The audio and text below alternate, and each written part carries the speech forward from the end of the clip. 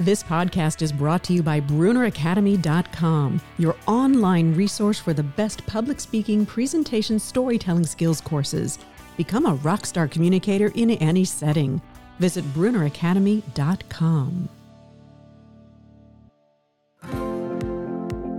What does someone do after an illustrious 25-year career as an executive in private growth equity when you feel like it's just the halftime of your life? That's the big question my guest today began asking herself a few years ago. But she had a vision. Hello, everyone. I'm Liz Bruner. Welcome to Live Your Best Life. My guest not only had a vision, but she has recreated her life and is now helping others do the same with her lifestyle media company, The Verse Media. Stephanie Carter, welcome to my podcast. Thank you for having me. I'm such a big fan of this podcast that being on it feels a little surreal because I'm always listening to your wonderful guests talk about their own reinventions, and I always pick up such great advice from it. Well, thank you for that. And congratulations to you because The Verse Media is celebrating its first anniversary. That is so amazing. Launching a startup, any startup, is a daunting task no matter what your age is. How does it feel to have reached this first milestone? It feels great, honestly. It feels especially great given the year that we've had. If you cast yourself back, we met because I was going to be speaking at South by Southwest to talk about 50 being the new 30. And talk with other leaders of companies that were addressing this second half market. I feel good to have made it. Yeah, this has been a real pivoting year. I think I've been thrown into the deep end of embracing uncertainty, just trying to do the next right thing. And roll with it and be okay with not having all the answers. And that's a hard thing for many of us, particularly if we're type A people. It is. It really is. You mentioned just a moment ago, and I love this phrase, that 50 is the new 30.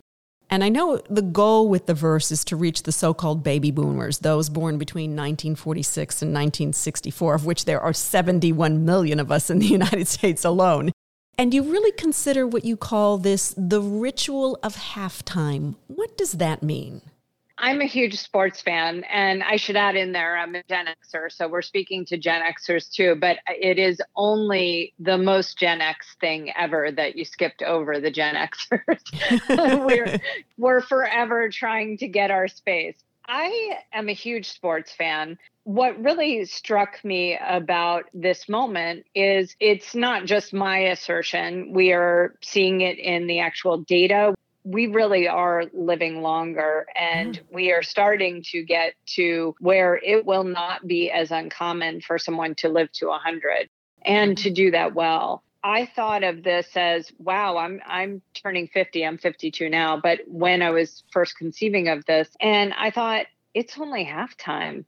I think we grew up with the conception that when you are 50, you're on the downhill slope and you're close to the end and you should sort of go, hide yourself behind the bush and just go gracefully.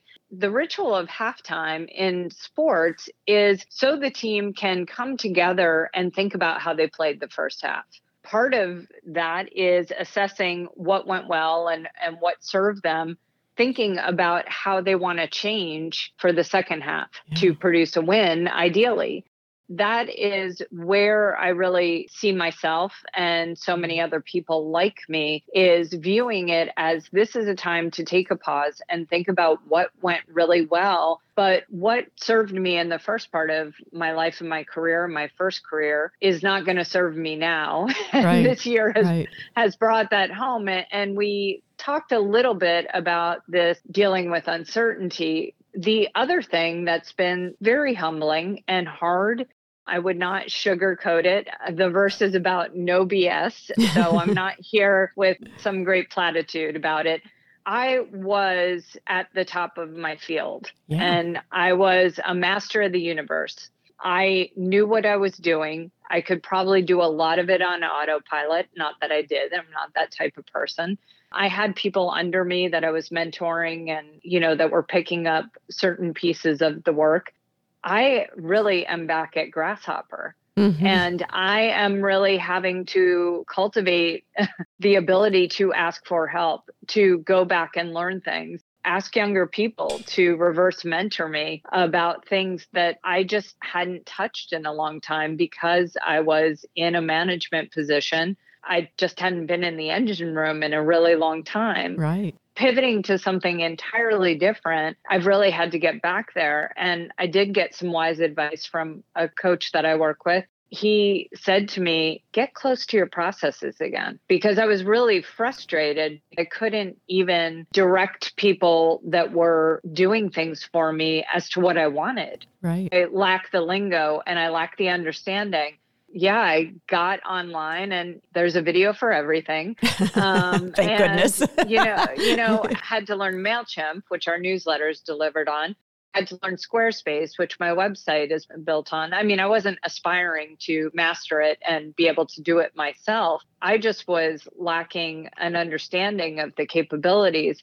I thought that was really wise advice, but it hadn't occurred to me that it had been a really long time since I had been close to processes that had long ago been delegated. Sure. You mentioned just a moment ago your successful career, and I want to take you back because as you reflect on your first half, you admit that you were on this treadmill of never-ending striving. You were addicted to email, the rush and the busyness of all. You were hugely successful. Yeah. Raising more than $1 billion for the firm's funds. So when did you realize that you wanted or needed to make a change? What happened?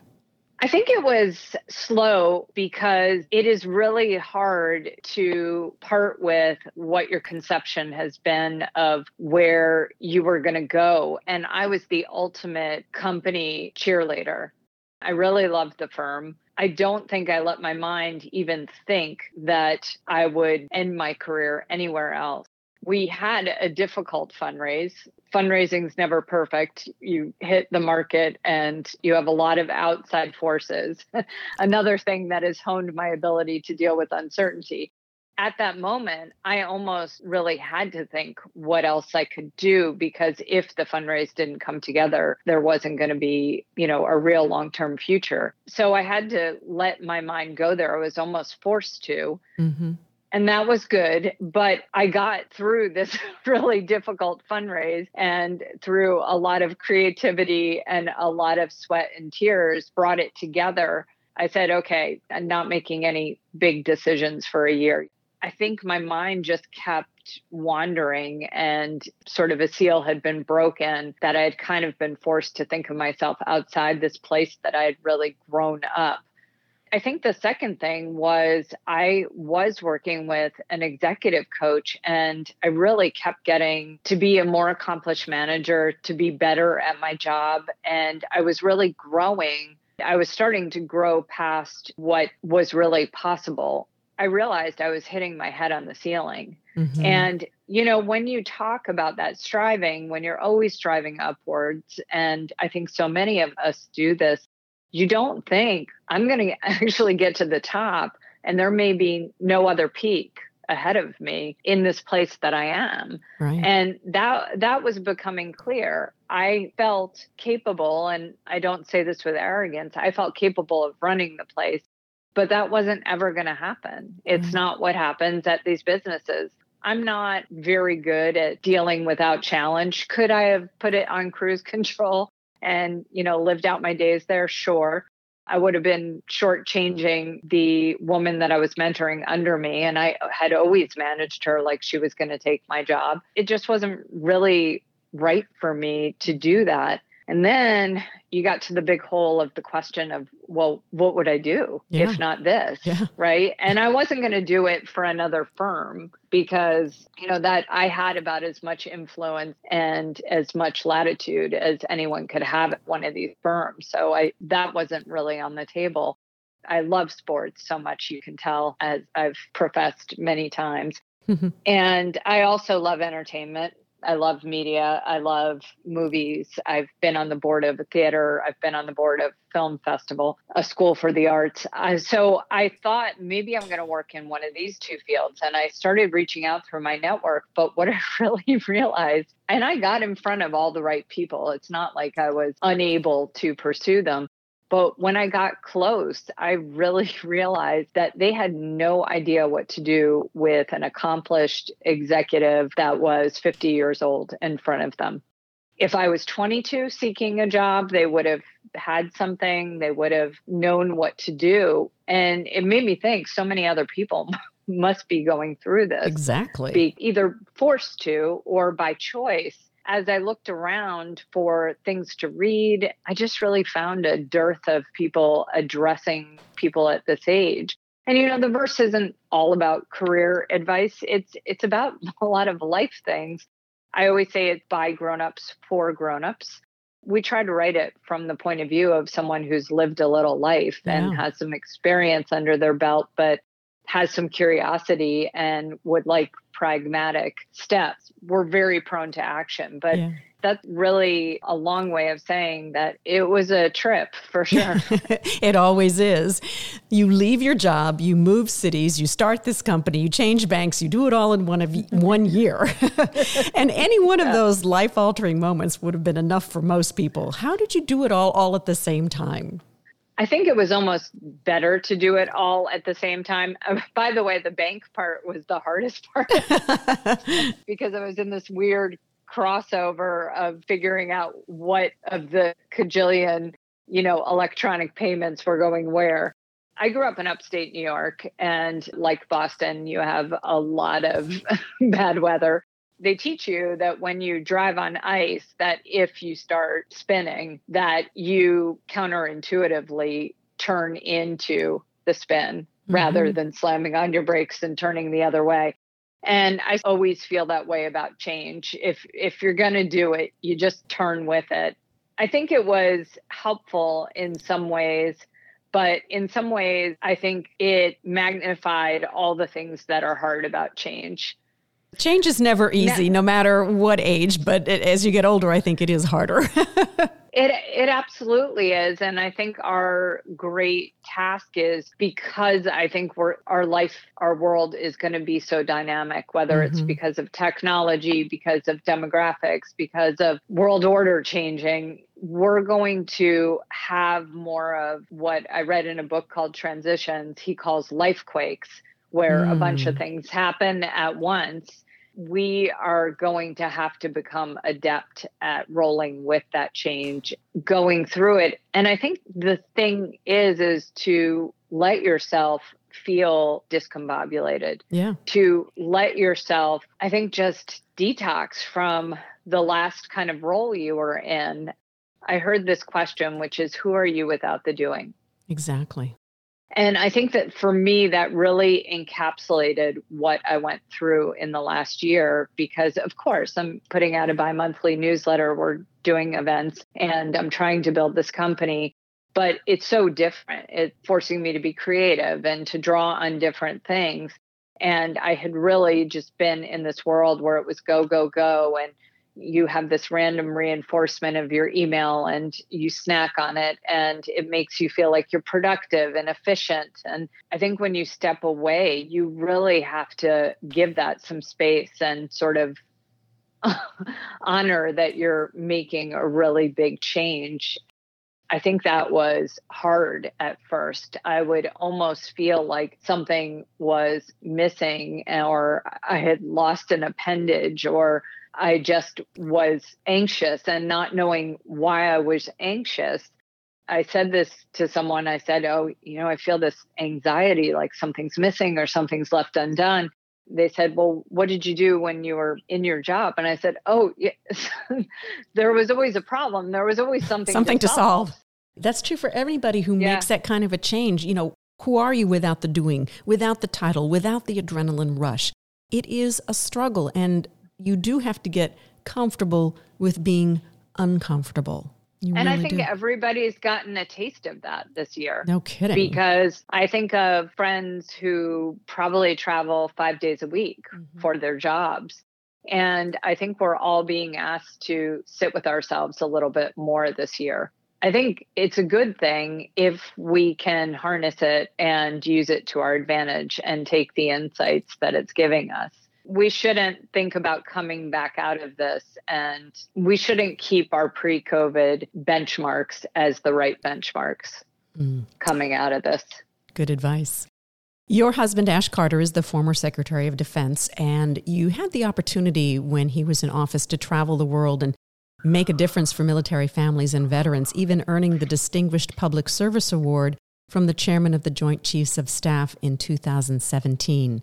What did you learn during that experience of all that travel? I learned that the world's a really big place. And that was important because when you're in your job, when you're in your little cluster, you probably don't challenge enough where you're fitting in the grand scheme of things. The other thing I learned is just the absolute dedication and professionalism and resilience of both our military members and their families. That was just inspiring. I think first that people still voluntarily sign up to do something bigger than themselves. You can't help but start to think about the own meaning in your own work, right? Mm-hmm. The meaning in your work, or whatever you do for work, or it can be child rearing, it can be volunteering, whatever you do, you think about what the meaning of it is. That was always very gratifying. We went to Walter Reed, saw a lot of wounded warriors. People said, "Oh, that must be so depressing." And it wasn't. The exact opposite, I bet. It was so uplifting. These people and their families were resilient. They were fighters.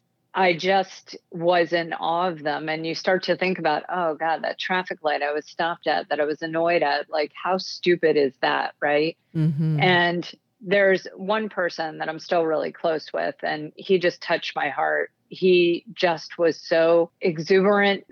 He lost 2 legs below the knee, and he had a bunch of other injuries. He has now run triathlons and marathons. I remember seeing him early days and saying to him, "You are so positive. If you can get past these surgeries," because people go through endless surgeries, "you can get out of this bed, you are going to just light the world on fire."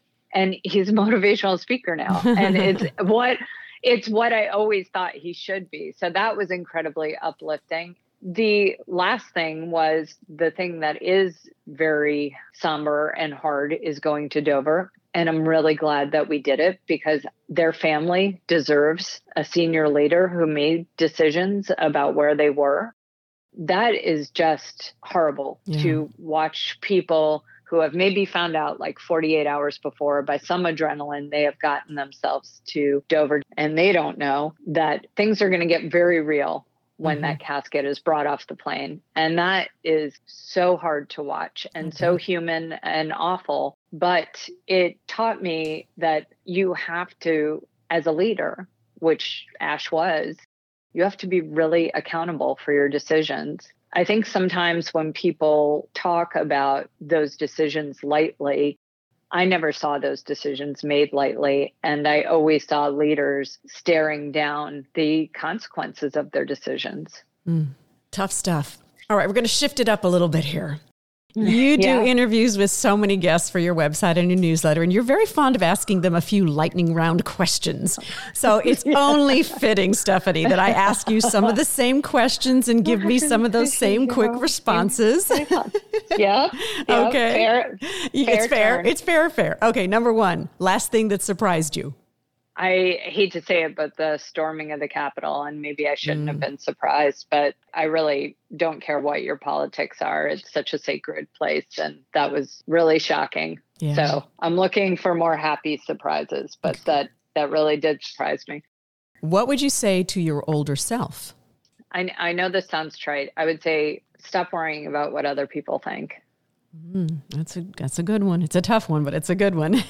All right. I don't know if I can call you a sneakerhead, but I know you love designer sneakers. Favorite sneaker?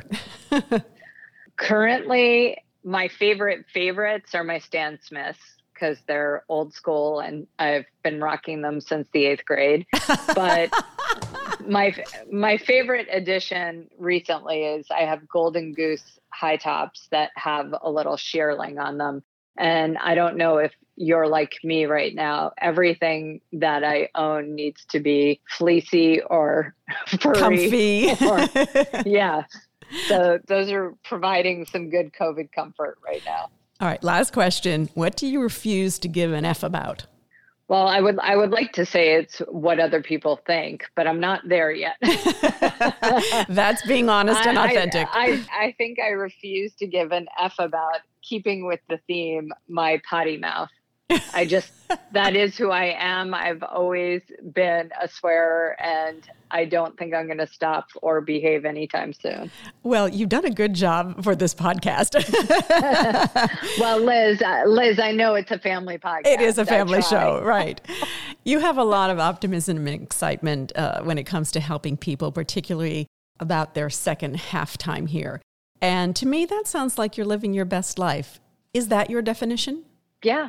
Yeah, I think getting up every day and being excited, but I think most of all, especially poignant because we just celebrated Martin Luther King's birthday. What are you doing for others? I think helping people, it really gives me a charge. I love it. Well, Stephanie's website, The Verse, says every Sunday morning they serve up no BS content tailored for grown-ups. And you can just go to theversemedia.com, theversemedia.com, and sign up for her newsletter and catch up on what she says are the next level ideas to help you make your move and do things better. Stephanie, a pleasure to have you with me today. Thank you for sharing your fun and serious self with us today. Thank you so much, Liz, for all that you do. And thank you for tuning in. May each of you, no matter your age, find a way to make sure that you're living your best life and that it's your definition and not someone else's. Until next time, be well. This podcast is brought to you in part by Fast Twitch Media, helping people tell their stories and giving them worldwide reach. The future is in the cloud, and Fast Twitch Media can take you there. Be your best digital self. Check out fasttwitchmedia.space.